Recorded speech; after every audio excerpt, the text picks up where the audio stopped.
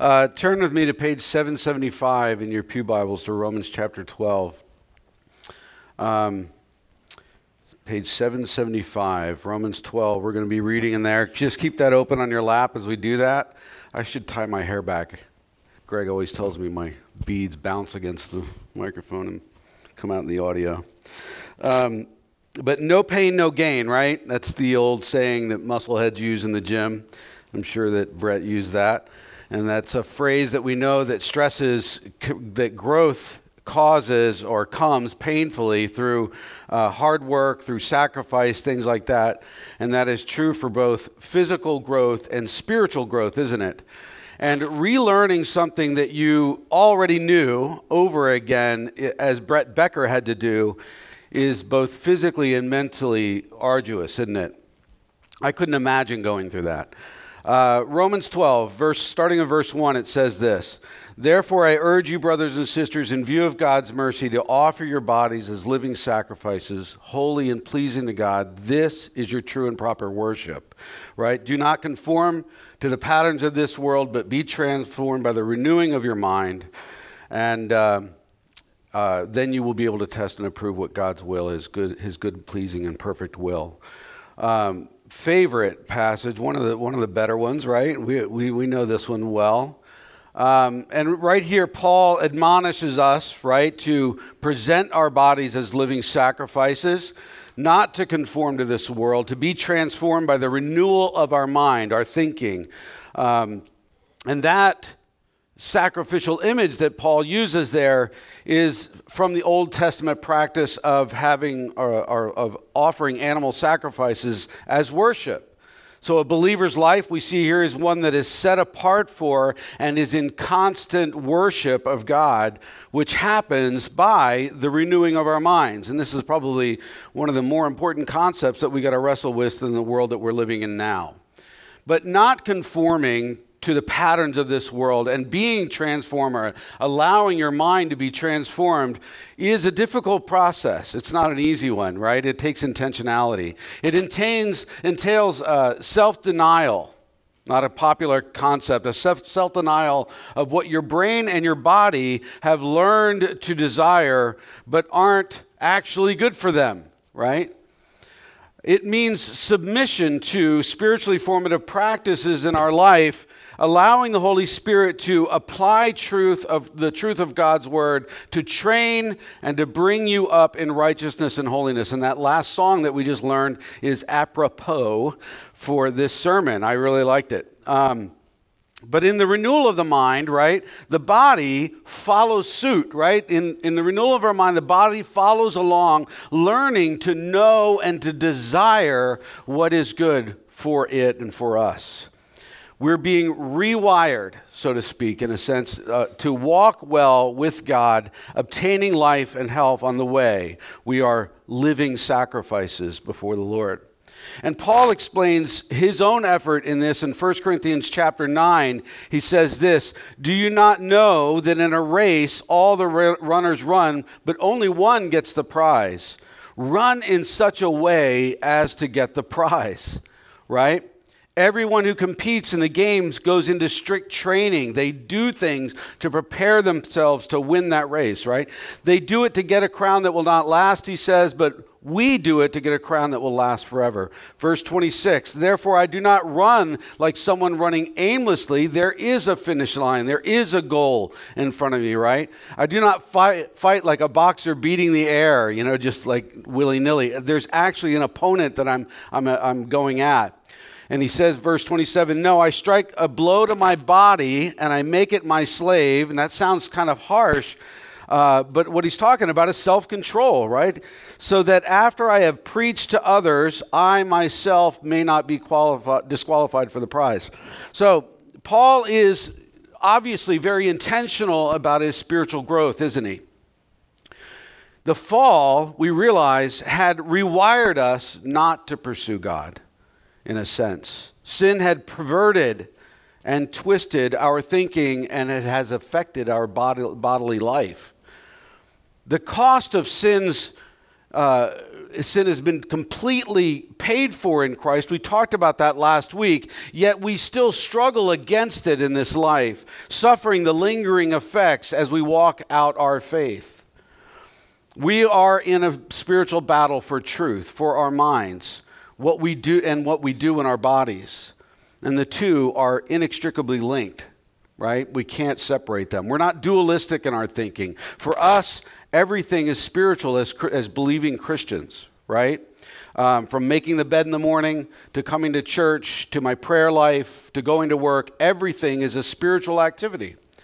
Everything that we do in the body is a spiritual activity. And so spiritually, we are like Brett Becker, relearning what God originally created us to be. So in a respects, he was, if you listen to that story, he was happy, he was healthy, he could walk, he could talk, he could even ski, probably better than I could, until that stupid accident, right? Just fell and hit his head. And it's as if he died. He was unconscious, unresponsive, but then he's brought back. He opens his eyes, he's breathing on his own again, he's there, but the effects of that fall still linger in his body. He had to work to relearn what he was originally created to be. The old Brett Becker, right? Who could walk and talk and ski and everything.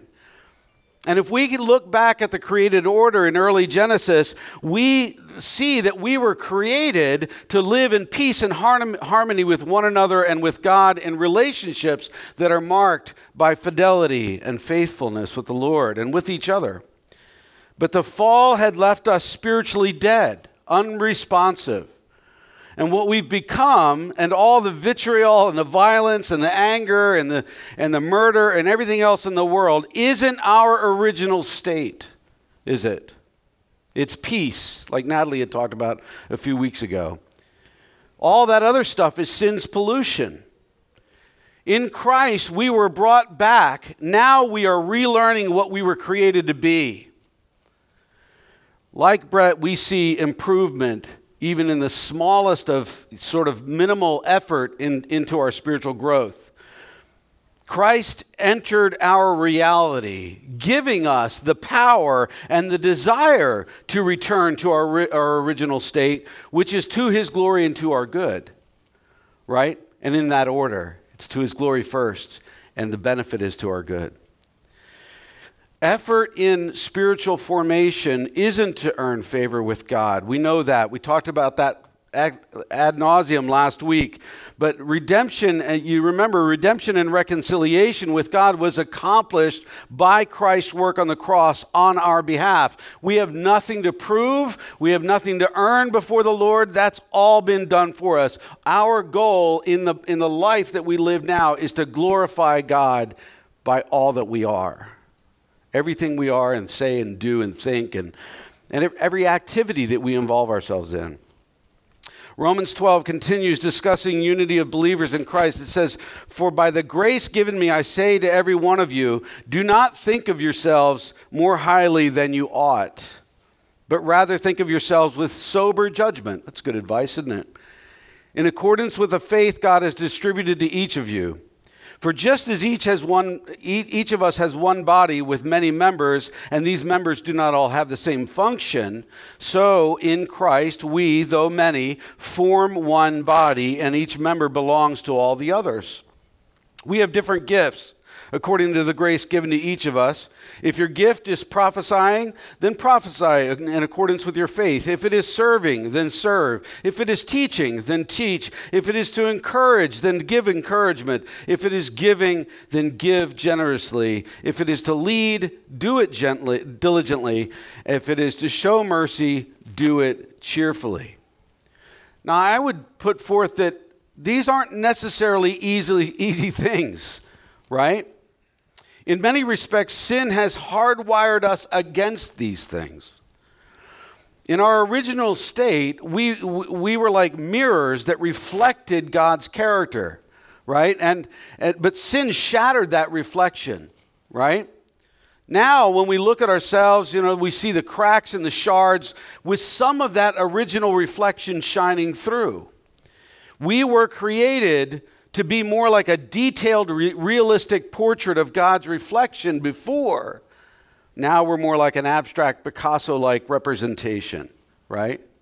I wish I had grabbed it. I saw on Instagram this week a comparison of the first portrait that Picasso done, which was very realistic, and the last one he did before he died, which was very abstract.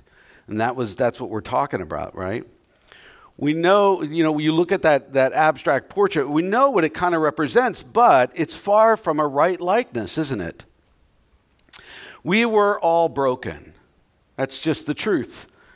And we were all in need of repair, but we still reflect Jesus in certain ways. Even those that are not Christians somehow reflect the Lord in their life in certain ways or at certain levels. Sanctification repairs that image. The Christian life being changed to reflect Jesus so he may be glorified in us. But do we like growth and change when it is painful?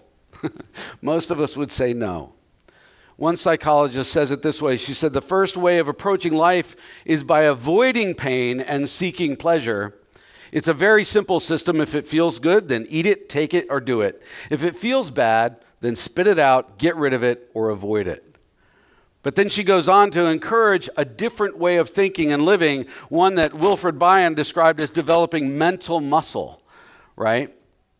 Sinfulness tends to make us base and animalistic, doesn't it? Selfish, self-centered.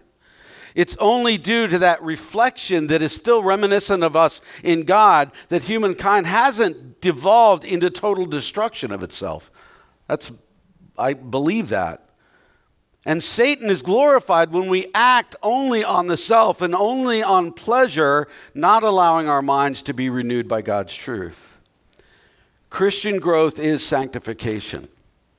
Theologians describe it as a separation to God, and an imputation of Christ as our holiness, purification from moral evil, and conformation to the image of Christ.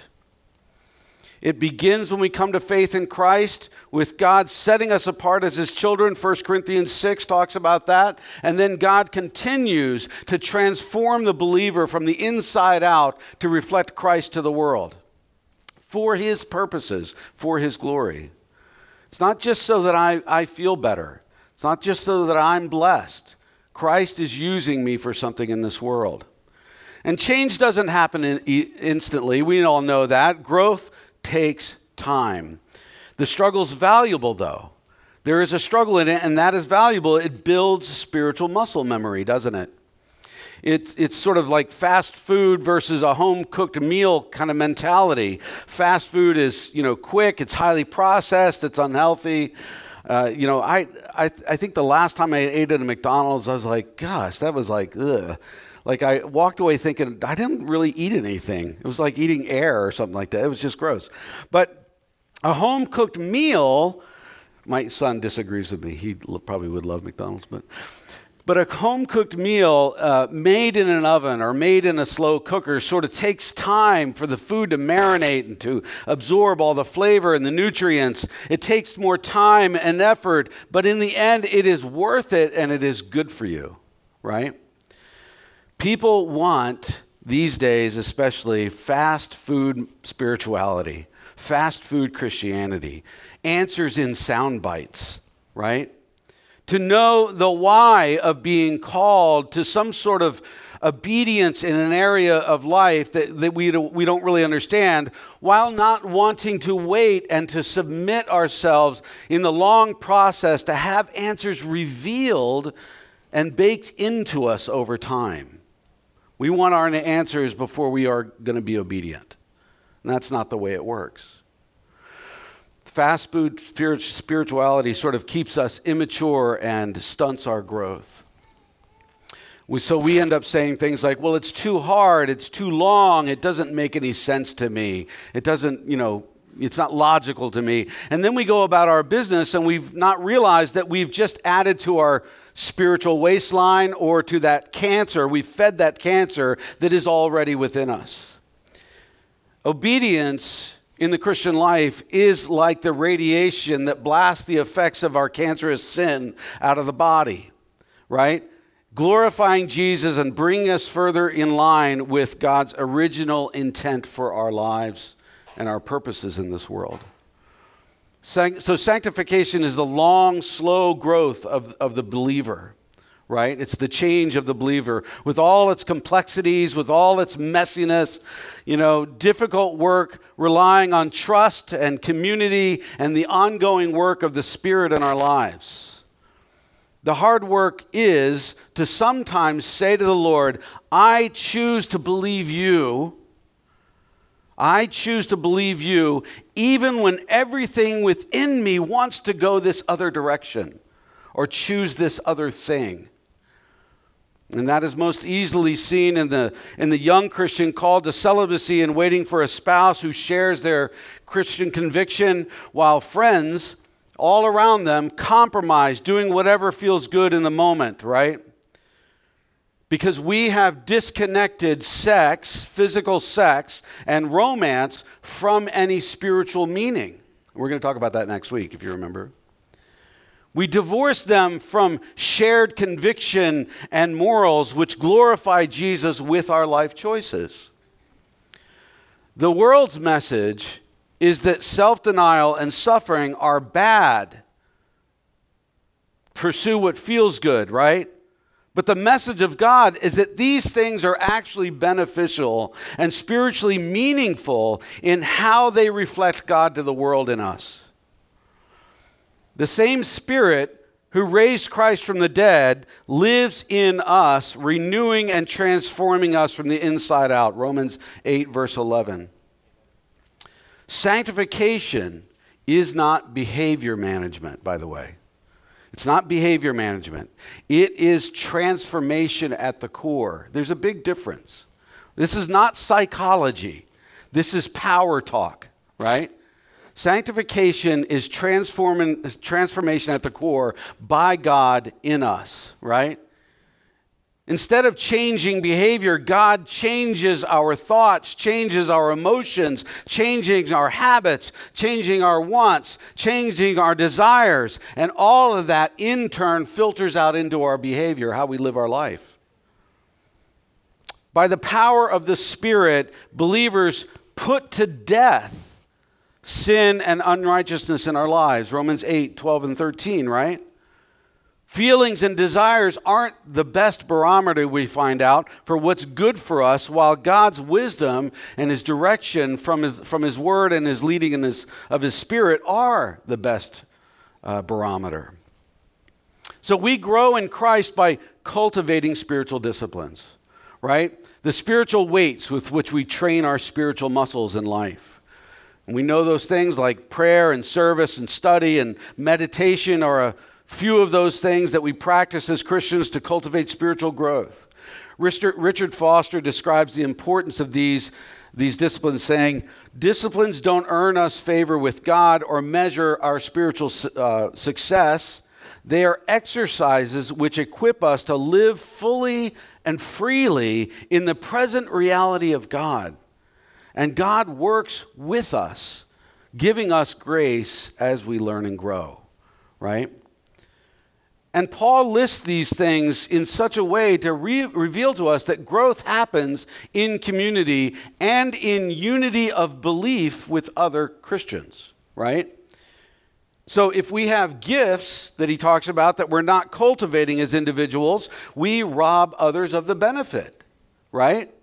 They grow by us exercising our gifts in community and vice versa. We grow from theirs. If I have the gift of prophecy or giving or teaching, but I don't exercise that, or I keep it all to myself, what good does it do you? Growth happens in community. We're to think soberly of ourselves, right? Not becoming prideful. We're to be interdependent in community, working with each other together, knowing that we need each other, reliant on the Spirit of God. We have something to give. Each and every one of us has something to give. In the Vineyard, we say everybody gets to play, right? We all have something to give. And all of us can be confident in our gifting without being arrogant in our attitudes. There's a big difference. In all of these gifts, as I said, not all come easy to us. They just don't, right? Maybe none do.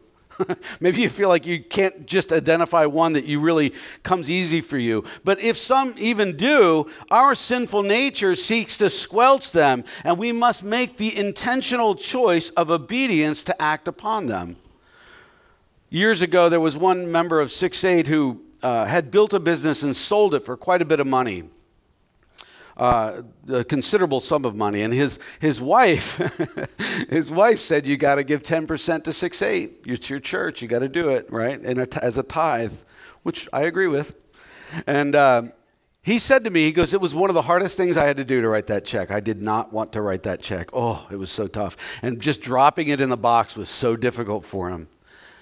But later on, he said that in doing so, he felt so blessed in the long run. Something inexplicable, and I can't explain it, inexplicable happened in his being and in his character as a result of that obedience. Another couple who's no longer here, they've moved away a while ago, they were married later in life. And they shared how they, before they were married, how they often wanted strongly to cut corners in that area, to just date outside of Christian circles, to enjoy sex, or to marry someone who didn't actually share their Christian conviction. But as painful as it was to wait, they waited, not knowing if God would ever bring someone into their lives that they could spend, the rest of this life with. But he did. He did, and their lives were richer as a result. And they can't imagine now life and ministry without that other person. Paul ends with other important directives here. In verse 9, he says, love must be sincere. And I thought about this singing that song, Do I Choose These Things, right? Love must be sincere. Hate what is evil. Cling to what is good. Be devoted to one another in love. Honor one another above yourselves. Never be lacking in zeal. In other words, choose to be zealous for the Lord, right? But keep your spiritual fervor serving the Lord. Be joyful in hope, patient in affliction, faithful in prayer. Share with the Lord's people who are in need. Practice hospitality. Bless those who persecute you. Bless and do not curse. Again, not really easy things sometimes, right? We're not naturally inclined to this kind of a spiritual life with Christ. These things do take intentional choices quite a bit. Some things come more easy for someone and others don't, right? Sometimes forgiveness is extremely painful. It's a hard thing to forgive somebody something. Somebody said something to me this week that I was like, ooh, that hurt. But I had to forgive them. And that's not easy. It's not easy. Being hospitable for some of you can be a real drudgery, right? One woman I know just absolutely hates to entertain, hates to have people over, but she chooses to do it as a spiritual practice to show care and love for others. And as a result, she would say that she's blessed. One woman shared how she had to choose to forgive her husband, confessing that she was using certain arguments to manipulate him to get her way. And so she went to him and she promised she wouldn't do that any longer. And she asked for his forgiveness. And it was a hard thing for her to do, not knowing how he would react. What would it do, right? And he stood in their kitchen and he walked over to her and he hugged her and he apologized to her. And he thanked her for her honesty, and their relationship took a healthy step forward. It's those little moments that make a difference, right? James Emery White shares some insight in all this into an article titled, Why We Cannot Abandon Truth in the Name of Love. Good article, short and good article. And better than I could, he says this. He says, the most basic idea of truth is that which corresponds with reality. So if I say it's raining outside, you can go outside and see if what I said corresponds with what's real, what's really going on, right? It's either raining or it's not. That's the idea of truth. Not what you think is true or what many out there want to be true, but what actually is objectively true, right? Meaning truth is something that stands outside of us. Truth exists. It is. And we know from the scriptures that God is truth. He is the source of all truth. Big concept. And this means that truth is transcendent. Right? That truth doesn't come from us. It's not made up by us. It's not determined by us, but rather it comes to us from the outside. And that's why we speak of the Bible as God's revelation to mankind. It's God revealing himself and his truth about himself that could not otherwise be known. Truth isn't something that we create. It is something that we discover, that is revealed to us. It's not what we choose to believe as truth, nor determining a 51% majority as to voting on what is truth, nor what ideologies embrace as truth. Truth is, right? Something either corresponds with reality or it does not, right? Something corresponds with the revealed truth of God in this world, or it doesn't. It's not a guessing game, nor some subjective art.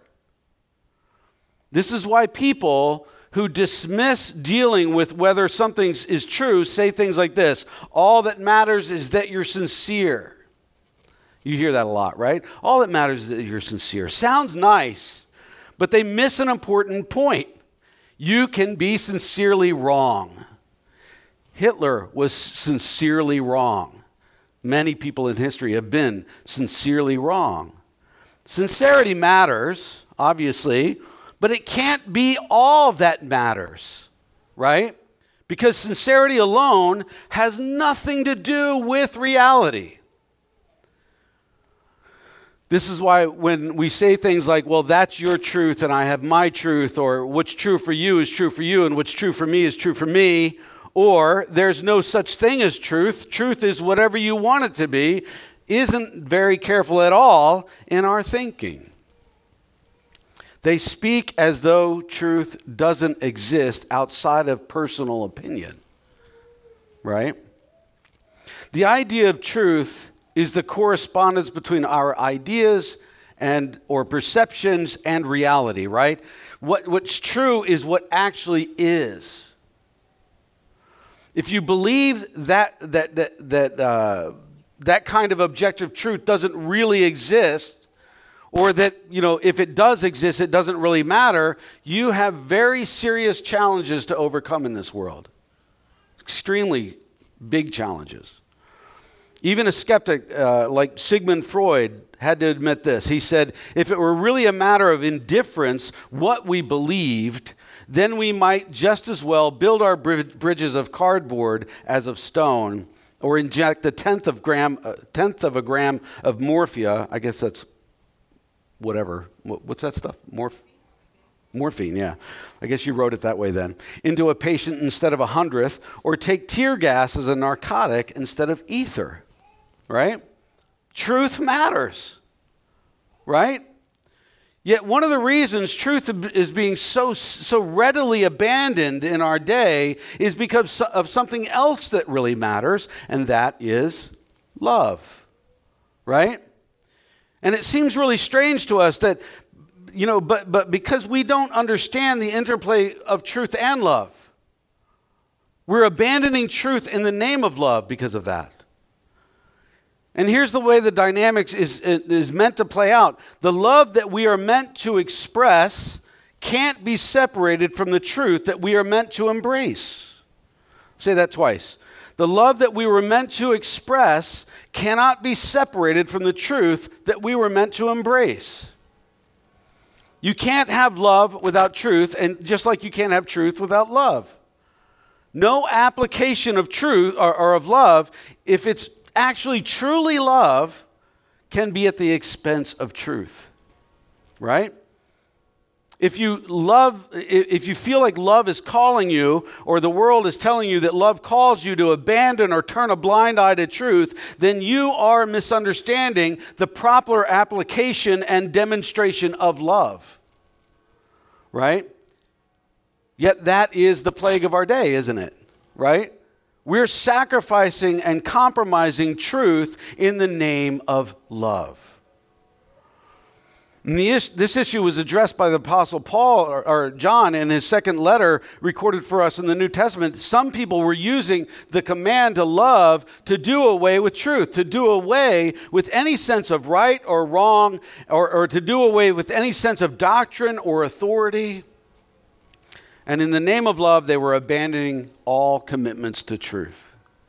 And so John essentially thundered in reply. He basically said, no, love is based on truth. And when you divorce truth from love, you don't have love any longer. You have lifestyles that descend into immorality and thinking, which degrades into heresy. And this is what people get wrong about the same thing in the concept of grace. To get grace right, it's not just about grace. It's not just about grace. When we think about grace, we think about the words love and forgiveness and acceptance as well. We should, because that is what grace holds. That's true. But grace isn't just about grace, right? It's part of a package deal, and that package is grace and truth. Grace and truth go together, just like love and truth go together. They are inextricably intertwined. They cannot be pulled apart. You take away truth and you don't have grace anymore. You have some sort of a cheap, sort of sentimental, lifeless, powerless idea which requires you to accept everybody and affirm what everybody does in this world. You will never find that taught in the Bible. Never. Not once. It's not taught there. Much less in the teaching and the life of Christ. You will never find that. No one was more loving and grace-giving and accepting than Jesus, but you'll never find Jesus once in all of his teachings affirming a lifestyle that goes against truth. He doesn't. As John also wrote, Jesus came full of grace and truth. John chapter 1, verse 14. Henry Cloud wrote this. He said, grace is accepting relationship. Truth is what's real. It describes how things really are. Truth without grace is judgment, is just judgment, but grace without truth is just deception.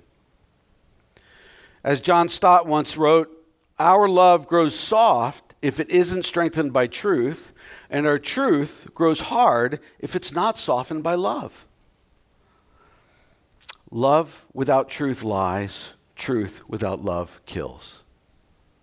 Love without truth lies. Truth without love kills. So the fall was this tragic accident, right? Rewiring us not to pursue God's truth.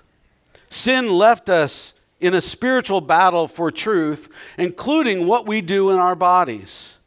The two are inextricably linked.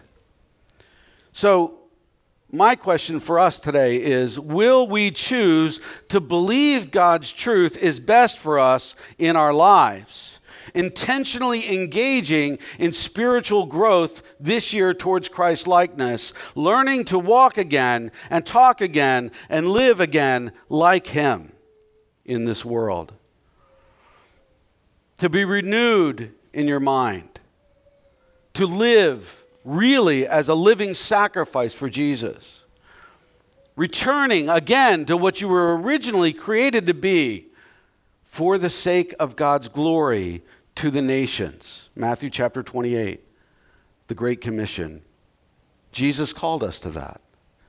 So it's not that I just grow in Jesus, to feel better about myself and, like I feel so close to Jesus all the time. That's spiritual navel gazing. That's a form of self-centeredness. We are called to task. God has called us to the Great Commission. He's called us to be a living sacrifice, to glorify Him in every single situation and moment of our lives. That's a very different story. And again, I want to remind you that next week, in Solidarity, I am preaching on human sexuality, biblical human sexuality, and I want you to know that so that if your kids are in the room, you'll know what you're in for. Now, I will say that, and I don't see any little kids in here now, so I see little ones, but they don't understand. I will use words like sexuality, sex, orgy, homosexuality, things like that. So I'm not going to be too graphic, but I just want you to know that, because some people get upset if I don't tell them first. So be patient with me as we walk. But this is the thing that we should be talking about in church. And part of the problem that we're having so many issues with it is we have talked about it at 6-8, but churches never do talk about it. So we're going to talk about that, and I hope that you are challenged by it and you're encouraged by it, and that you will hear the grace and the truth and the love weaved through those words next week. But I think it's going to be an important sermon. Let me pray for us. Father, we thank you that you are King of Kings and Lord of Lords, that you deserve us being a living sacrifice in all ways. We pray, Lord Jesus, that you would impute this sort of idea to us that we need to be serious about our spiritual formation, our sanctification in you. That we need to be intentional about making those choices to walk with you more deeply and to draw strength from you in a world that may not understand it. And we thank you for that. And in Christ's name we pray. Amen.